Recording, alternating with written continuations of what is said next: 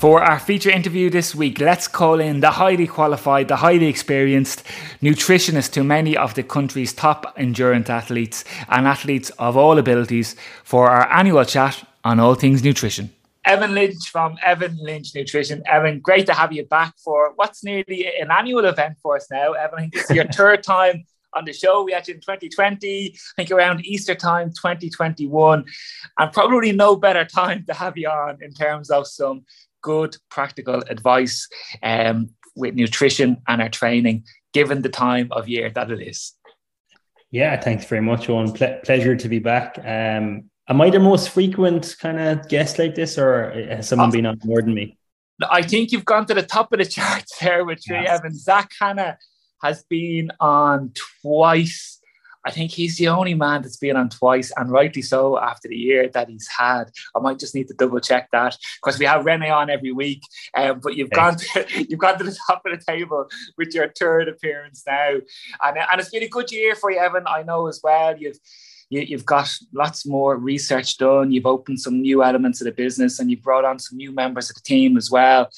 So, from someone looking inwards, people must be signing up to you because you're good at what you do. And I remember from our very first conversation, I was very impressed with the no bullshit advice that you were giving us, all evidence and research based. So it's great to see the business expanding for you.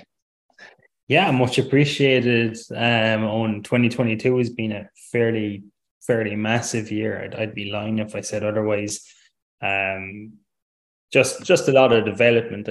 Look, you know yourself, it takes time for these things to grow, and if you do it right, and if you're doing things right, you're doing it well, it's growing. But what I will tell you is there's approximately 35 people waiting to start with me in January. So I've actually never been as busy, and you know yourself, and I know it's not nutrition related, but with self-employment, you always wonder, is it all going to stop tomorrow? And the day just never comes. So look, I never thought I'd get to do this as a full-time job. So I'm just riding the wave while it's going and enjoying every second of it.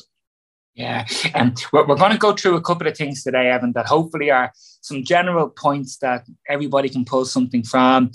But as we go through the conversation and as people are listening, if people want to get in touch with you and maybe book an appointment with you for January, even though you have that number there, can people still get in touch and maybe book a consult with you? Or if not with yourself, maybe one of your new team members that are working on your team there as well?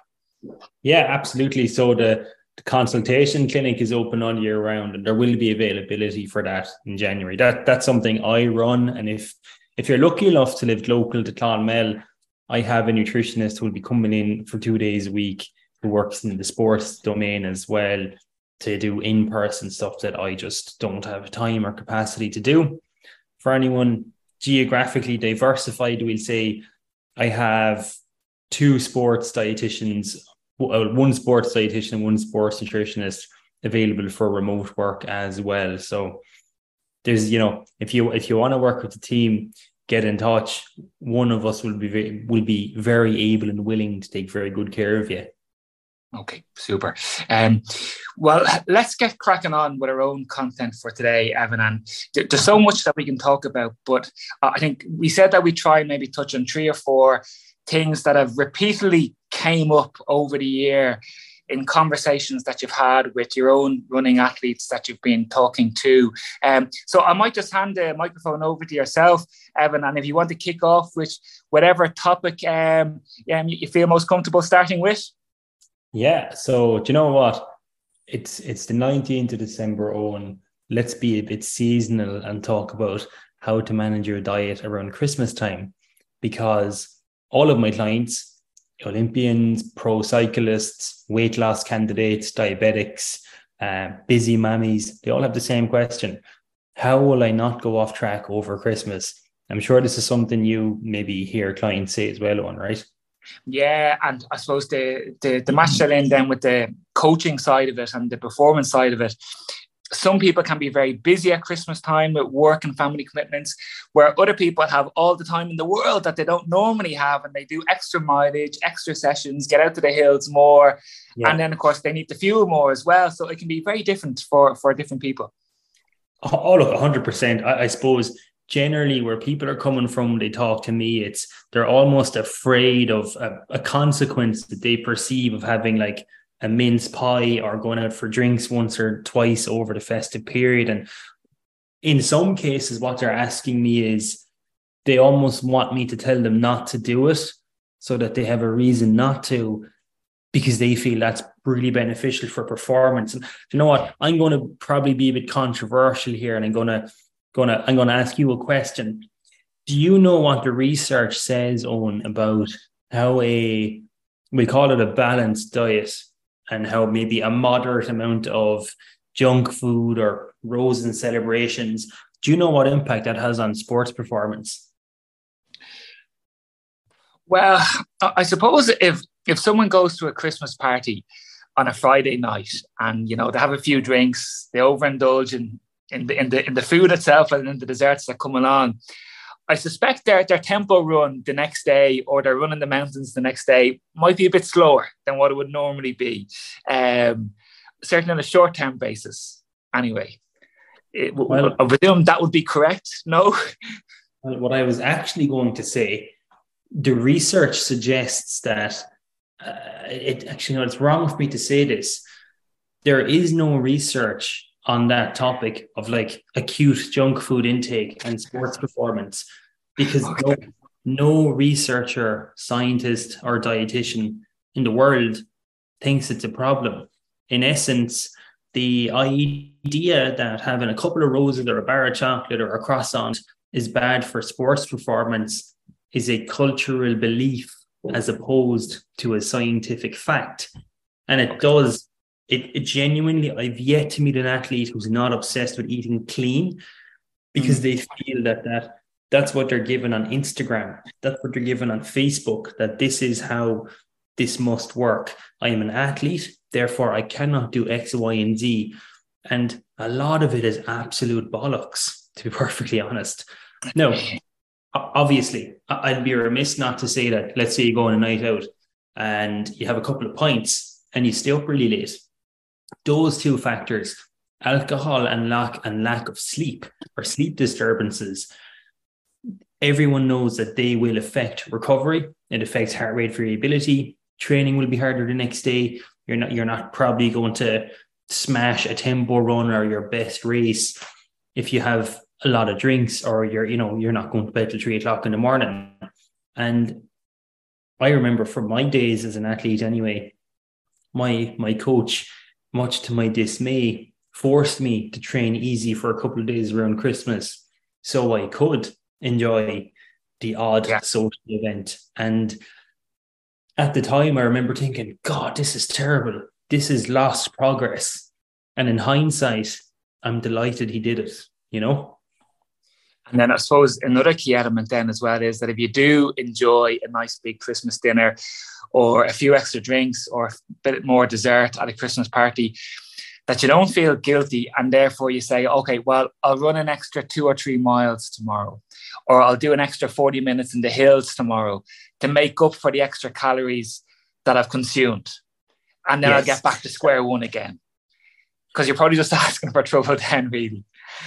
Yeah, and all of that stems on from the idea that junk food, or whatever you might call junk food, is negative for sports performance. People literally think if they eat a biscuit that, well, I've undone a gym session, or, that somehow negates my like pace and heart rate zones. They're no longer relevant because they had a biscuit, and they feel to compensate. So what I thought would be helpful, and I'm going to zip through it, key tips as to how you can manage maybe around Christmas time in terms of managing calories, because it is true that weight management is often something that happens concurrently with sports performance, and the average weight gain over Christmas is 2.2 kilos. So practically, that's what we want to manage. We don't necessarily want to be telling people they're wrong for eating a biscuit. We just want to make sure that they don't eat a whole tin of biscuits or a whole tub of Pringles or a whole box of roses, because that's not balanced or controlled. That's an out and do you think, Evan, that athletes might actually be more prone to eating that full box of biscuits or chocolates because we kind of starve ourselves with these foods during the year? And I'm not sure if it happens to yourself or if clients have said it to you, but sometimes I find that I haven't eaten, biscuits or milk chocolate all year. And then all of a sudden I might have one and I get this massive, big positive response in my brain. Oh my God, that's delicious. And all of a sudden you're on a second one, a third one, and you can't stop because you keep on getting this little rush or this little message in your brain to say, oh, another biscuit, just because we've got no control because we haven't been eating them all year. And it's like this whole new wonderful experience for our taste buds. Yes, 100%. There's a lot there, right? So thing number one, with binge eating disorder, let's say, or any kind of eating disorders, we know that the more someone restricts something or the more negative reinforcement exists as to, oh, I shouldn't have this, the more likely you are to overindulge or binge when you do have it. So excessive restriction always leads to excessive binging. It's black and white. Second to that, I tend to see, and I used to do this, athletes are either on or off. They have that 100% mentality, and it applies to diet as well. I'm taking a few days off training, or I'm going easy for a few days. Therefore, I don't need to go to bed early. I don't need to eat my vegetables. I can eat whatever I want because for these few days, I almost don't identify as an athlete. So none of those rules I had in my head apply any longer. So I can do what I want. Does that logic sound familiar to you? Yeah, and I suppose then just the whole emotional eating as well, that at Christmas time, even though maybe we're off work, but we all have different stressors of maybe family commitments and so on, or we're sitting around the table, you're not too sure what to be chatting about. And instead of maybe having a chat, you're just eating instead, just to be not sitting there doing nothing. And then, you're just binging that way, or you're binging because of the stress of the situation, whatever might be going on. And you're just knocking away those biscuits and those chocolates to help calm the moment down or whatever it might be. Dead right. And look, I suppose I'd be remiss not to point out there's actually terminology specific to binge eating. Like there's a difference between overindulging, comfort eating a bit too much, and binge eating. Think of it as a spectrum. Overindulging and comfort eating, you're just having a little bit more than you need to, maybe when you don't need it. Yeah. Binge eating is classified as eating massive amounts of calories in a short space of time. But the key thing, and you actually use the word control, when someone suffers from binge eating episodes, the hallmark is that they do not feel in control of what is happening. It's almost like a dissociative state where they cannot stop. And someone who suffers from a legitimate binge eating could eat a whole 15, 16-inch pizza, a bag of chips, and a bar of chocolate in 20, 30 minutes and then feel terrible about it. Yeah. I'm going to assume I'm going to go more so towards the comfort eating, try to talk to your uncle who you see once a year, and you've already talked about what the weather is like, so you're running short on small talk. Yeah, exactly.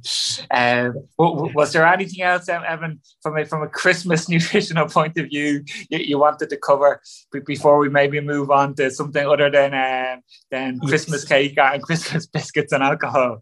There is actually, and this is important, and maybe people will find this interesting because it's relevant all year round. At Christmas time, comfort eating happens because we are bored. It's really the only time of year where most people actually have nothing to do. We're not accustomed to having nothing to do. And boredom is considered to be the most difficult emotion for us to deal with. Boredom affects us more negatively than being sad does, actually, from a psychological perspective. Yeah. So having a bottle in your hand, having a tube of Pringles, they're excellent Christmas options because they're time consuming. It's a distraction. It's not that you really love them. It's a way to distract you. It's the same.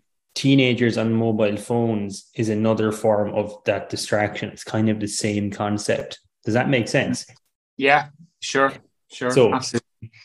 Christmas guidelines 101 that I have for athletes. Number one, you must still tick the boxes. You have to eat your vegetables. You cannot skip meals. You still have to include color. You still have to do sports nutrition guidelines, eating carbs before, during, and after training, and eating frequently. Do that. you can then go and have some chocolate, have a bit of whatever you want. Thing number 2, anyone listening who thinks I'm going to be good this Christmas, forget about it. Reimagine what being good is. The idea that you must avoid junk food to be a good athlete is a lie and a fallacy. The quicker you let go of that, the quicker you'll be able to actually enjoy your life and not kind of go through cyclical guilt and bouts of determination. Thing number 3, watch your alcohol intake. Binge drinking is classified as 4 or more units in one night. That's 2 pints or more. You go over 2 pints or 4 glasses of wine, you're binge drinking. So the impact that has on sports performance, it affects heart rate variability for approximately 10 days, and it can affect sleep architecture for a couple of days. So if you're planning on having a good indoor season, you probably do need to curtail that in particular. But that's really the only thing I'd kind of be putting, stipulations and limitations on. Everything else, enjoy in moderation. Interestingly, when you don't feel guilty about it and you know you can have it, you're much less likely to feel out of control. So that's all people need to do for Christmas. Yeah, and I remember when I worked in an office in Bank of Ireland, I used to always have pretty much 2 weeks off at Christmas time, and I always actually used that 2-week period, Evan, to actually kind of step up my training a little bit because I wasn't working. I had more time and more energy. I wasn't in the office, and it was great. And things are a little bit different now, working for myself. So you're pretty much, as you know yourself, you're working every day. But what I would say to the listeners as well is that if they do have their 10 days, 2 weeks off over Christmas, not only can they really focus on some good quality training, but they can use maybe that 2-week period once they have kind of Christmas Day out of the way to also really focus on their nutrition as well and kind of get their plan in place for the springtime, moving on to the summer, and set themselves up for a good year.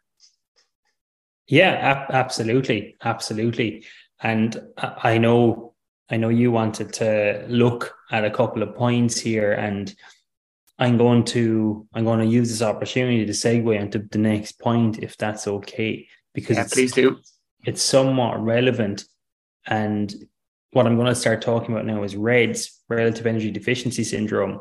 And oftentimes where it starts, or one thing that a lot of RED sufferers have in common, is I need to be good. I need to have a black and white mentality. Here are the rules that apply to food because I'm an athlete. And they often all have that restrictive or avoidant nature, like the Christmas time rules. Yeah, it's a great topic, Evan, and especially because I know you have a big interest in the male element of RED-S syndrome, and it's very important for the podcast, Evan, because I was just looking at our stats before we came on Spotify, and 80% of our listeners are actually male runners. So okay. I think to bring us through RED-S from a male point of view could be very helpful. Okay, so for anyone who didn't know, I actually started a PhD this year, and my research area is looking at the health effects of RED-S in male endurance athletes specifically. So to 4 out of 5 listeners listening to this, you need to pay attention. And the reason I'm segueing now is Owen mentioned setting yourself up for having a good 2023. If you get REDS, good luck and thanks to your next 2 seasons. It's not happening. REDS is something that sneaks up, and in men, do you know what, actually, I'm going to explain what REDS kind of is first before I talk about how it affects you and how it happens. Think of it like malnutrition, but specifically in athletes. And if you look at athletic cohorts, specifically endurance athletes, and specifically running and cycling and triathlon, where a lean physique is championed and where low body fat levels are the norm, and where, you know, people compare each other, oh, this is my percent body fat, this is my watts per kilo, or this is my VO2 max. If you actually ask runners about like weight and diet, they actually generally have a very disordered outlook on it. So REDS effectively, it's a collection of symptoms that comes from every aspect of physiological and psychological functioning that is negatively impacted when an athlete underconsumes calories. So the driving force of relative energy deficiency syndrome is called low energy availability. So, and what that basically means, Owen, if you know what your weight is and you know roughly what percent body fat you are, like, so say, I'm going to make some easy maths for myself. Yeah. Let's pretend I'm 50 kilos. I'm not 50 kilos, by the way. I'm about 90, but let's pretend I'm 50 and I am 20% body fat. That means 40 kilos or 80% of me is fat-free mass. It's the bit of me that isn't body fat. Okay? Makes sense so far? Yeah, sure. For female athletes, and again, the other 1/5 probably, if you multiply that non-body fat number, so in my case, in my example here, it's 40 kilos. If you multiply that by 30, that's where your risk increases as a female for developing RED-S. If you keep on that number long enough, you're going to start seeing menstrual disturbance, stress fractures, immunosuppression. You're going to see issues with body composition. You're going to get sick and injured more. Optimum for women is Evan, when you say when you stick on that number long enough, it will lead to such and such. What number are you referring to then? You mentioned 40 by 30. What was that?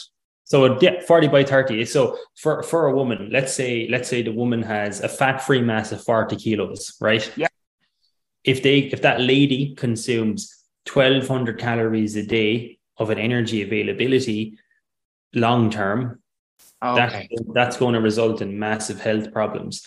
And how we calculate energy availability, we look at someone's calorie intake and we take away the exercise costs. So it's the energy left over to support biological functioning.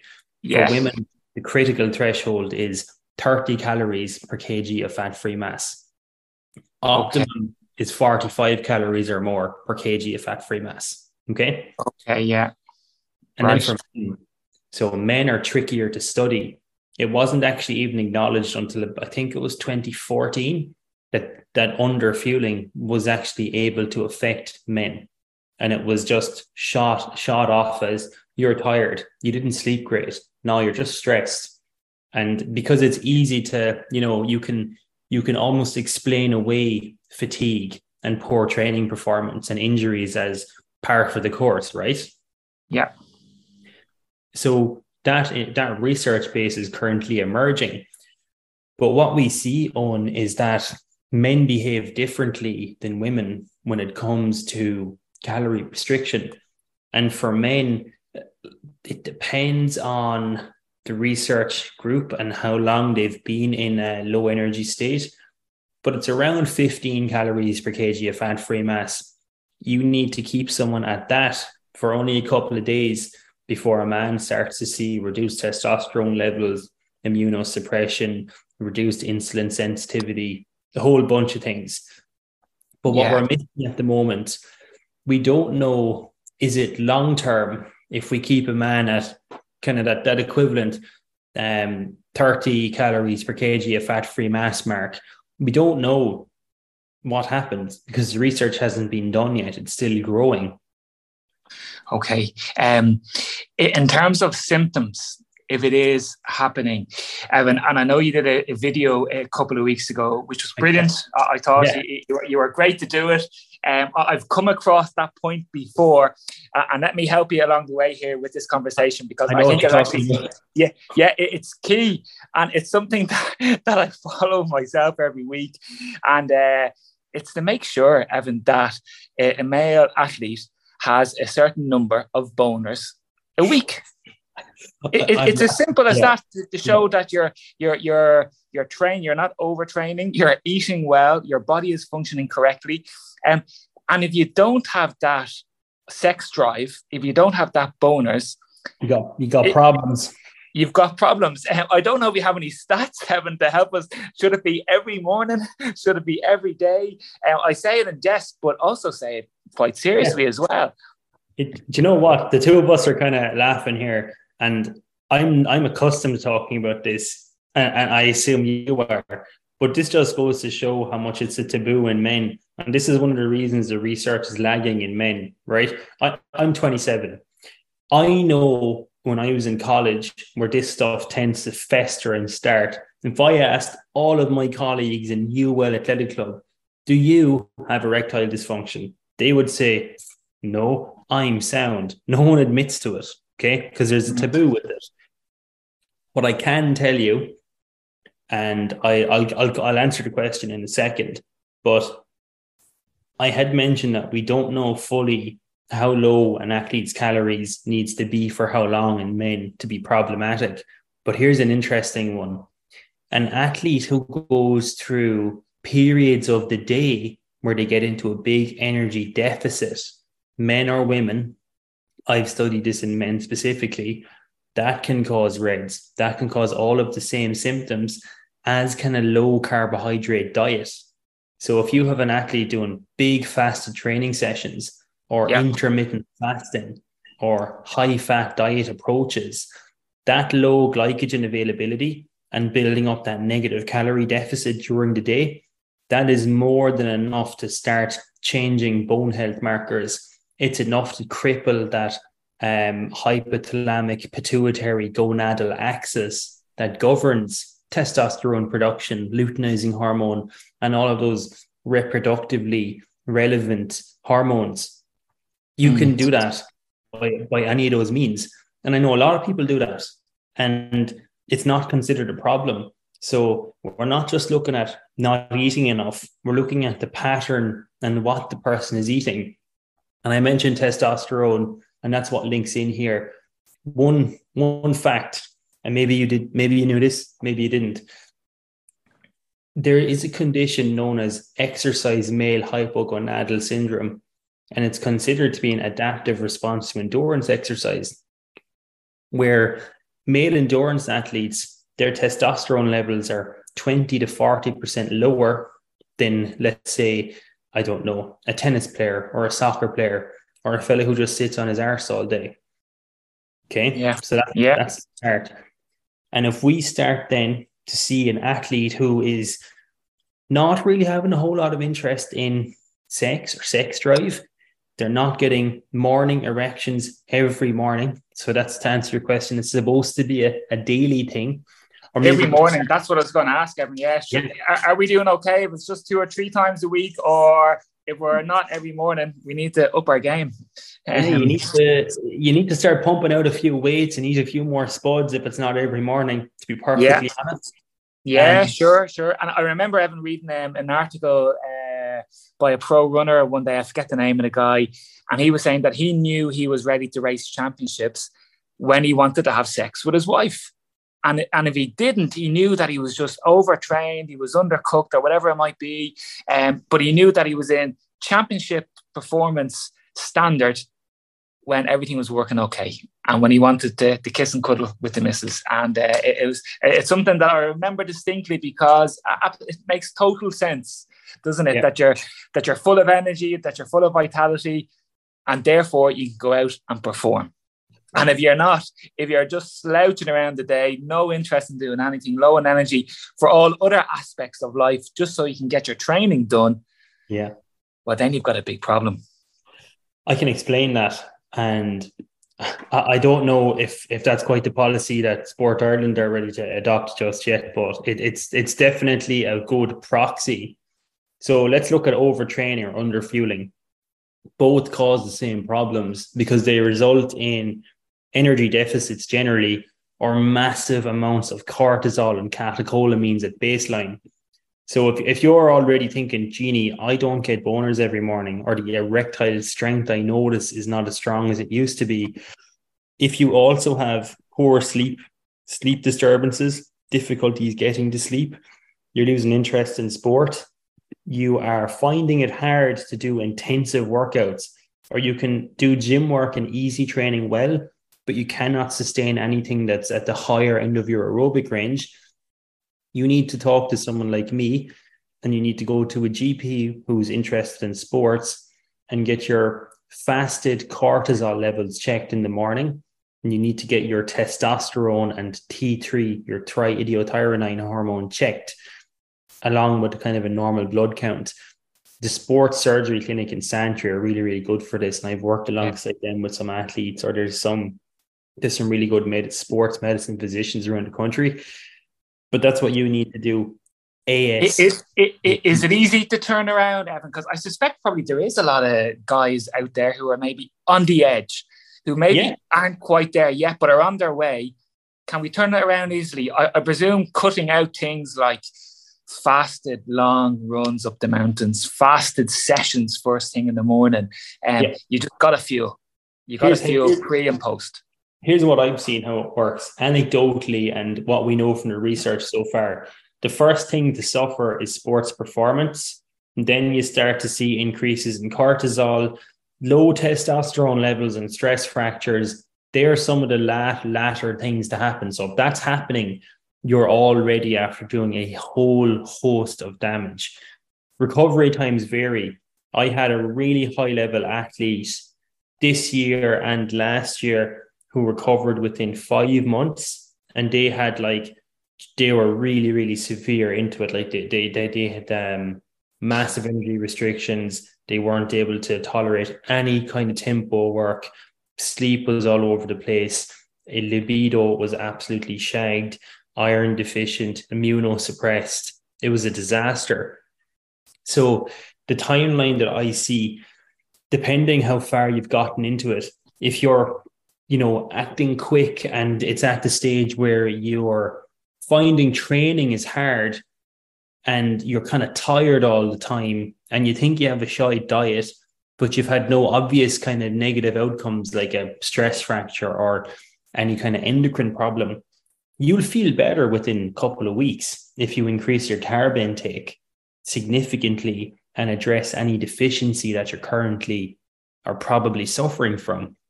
That can take a few weeks. What I tend to see with people, and if they're asking me, Ivan, when is this going to get better? Training will feel easier instantly, and daytime energy levels will be better quickly. Yeah. Within a couple of weeks, they're sleeping better, and then it can depend, but they get way better at training. That's progressive. Training gets easier and easier. For men, then they might notice that libido picks up.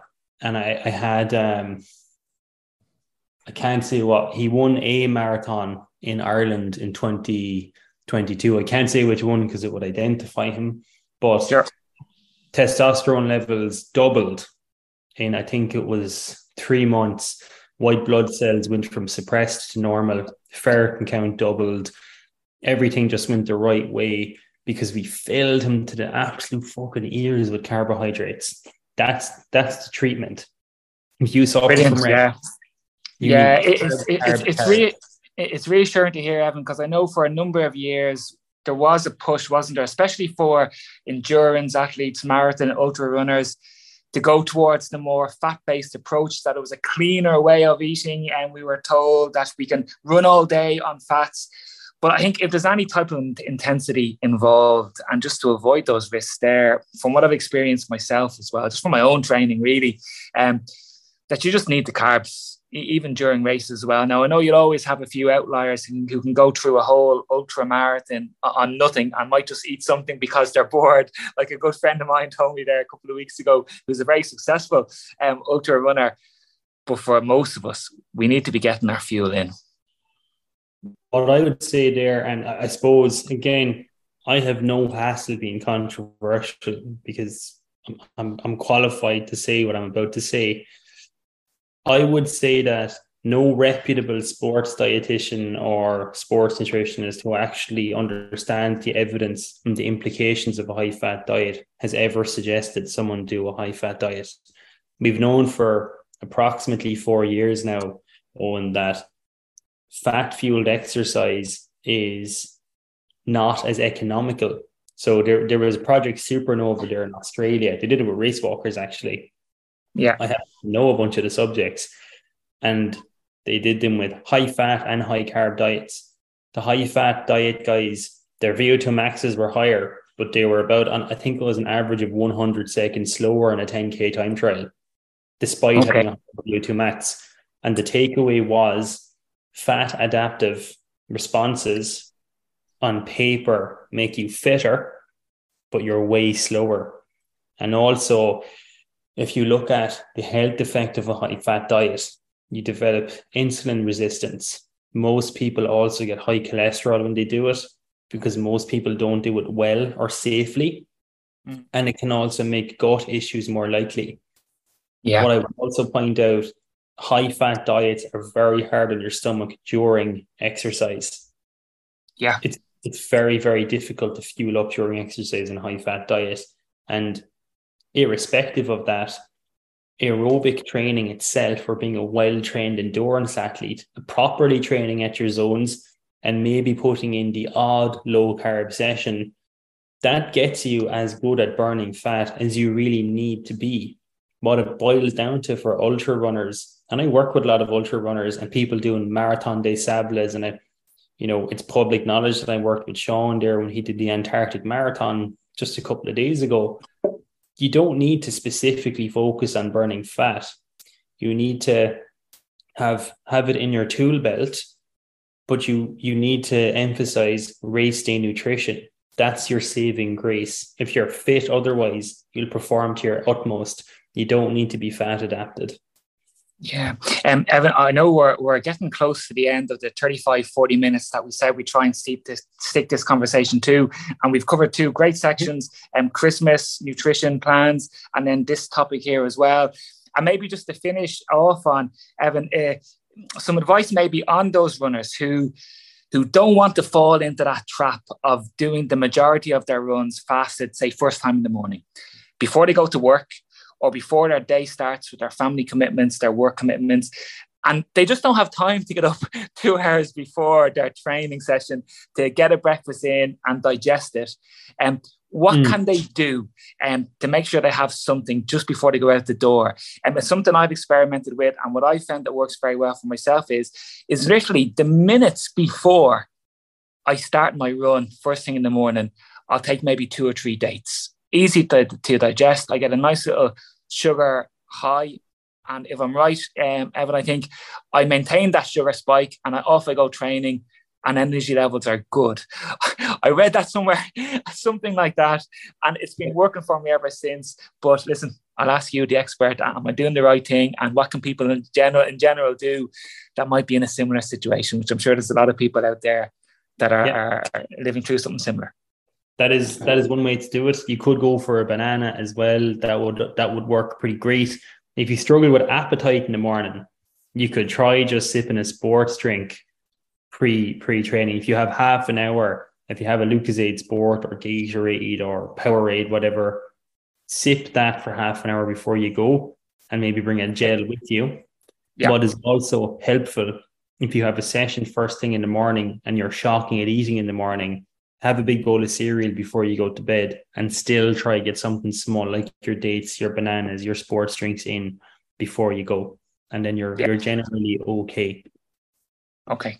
I remember a great tip you gave us last time was, and I've said this to a couple of people and it works a treat, a bowl of Rice Krispies, either just before you go to bed or even for that pre-training session snack that morning. Very easy to digest and full of simple carbohydrates to use as well.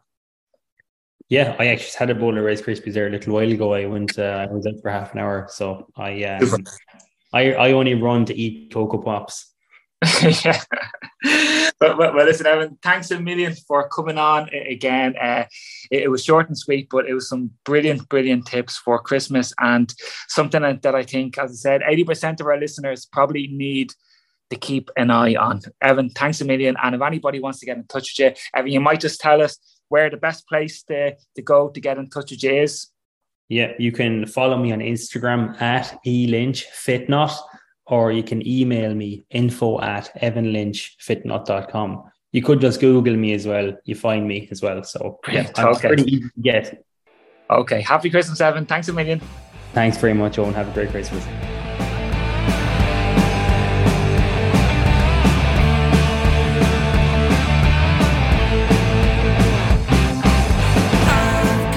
Something That's a wrap for this week, everybody, and apologies there if the sound on my end was a little bit off for the chat with Evan. A big thank you to Rene and Evan for some great running and nutritional tips, as always, from the guys. And if you would like to listen to some discussion on Red S syndrome for both male and female athletes, because I am conscious we did put a male slant on the topic there with Evan, but of course the issue has come to light with female athletes, especially first and foremost over the last couple of years. And in episode 12 in our coaching slot with Rene, the two of us delved into the topic in more detail. So do check out your Trail Running Ireland feed where you listen to the podcast, and you can click on the first couple of minutes of episode 12. Guys, that's a wrap for 2022, everybody. Thank you for listening in. Thank you to our patrons who help keep the show going. Thank you for your support. Thank you to all the listeners. Guys, have a great, happy Christmas. Enjoy your training, of course, too. And we look forward to catching up early in the new year and talking all things Trail Running Ireland. Everybody, get your running gear on. Let's go. Happy Christmas.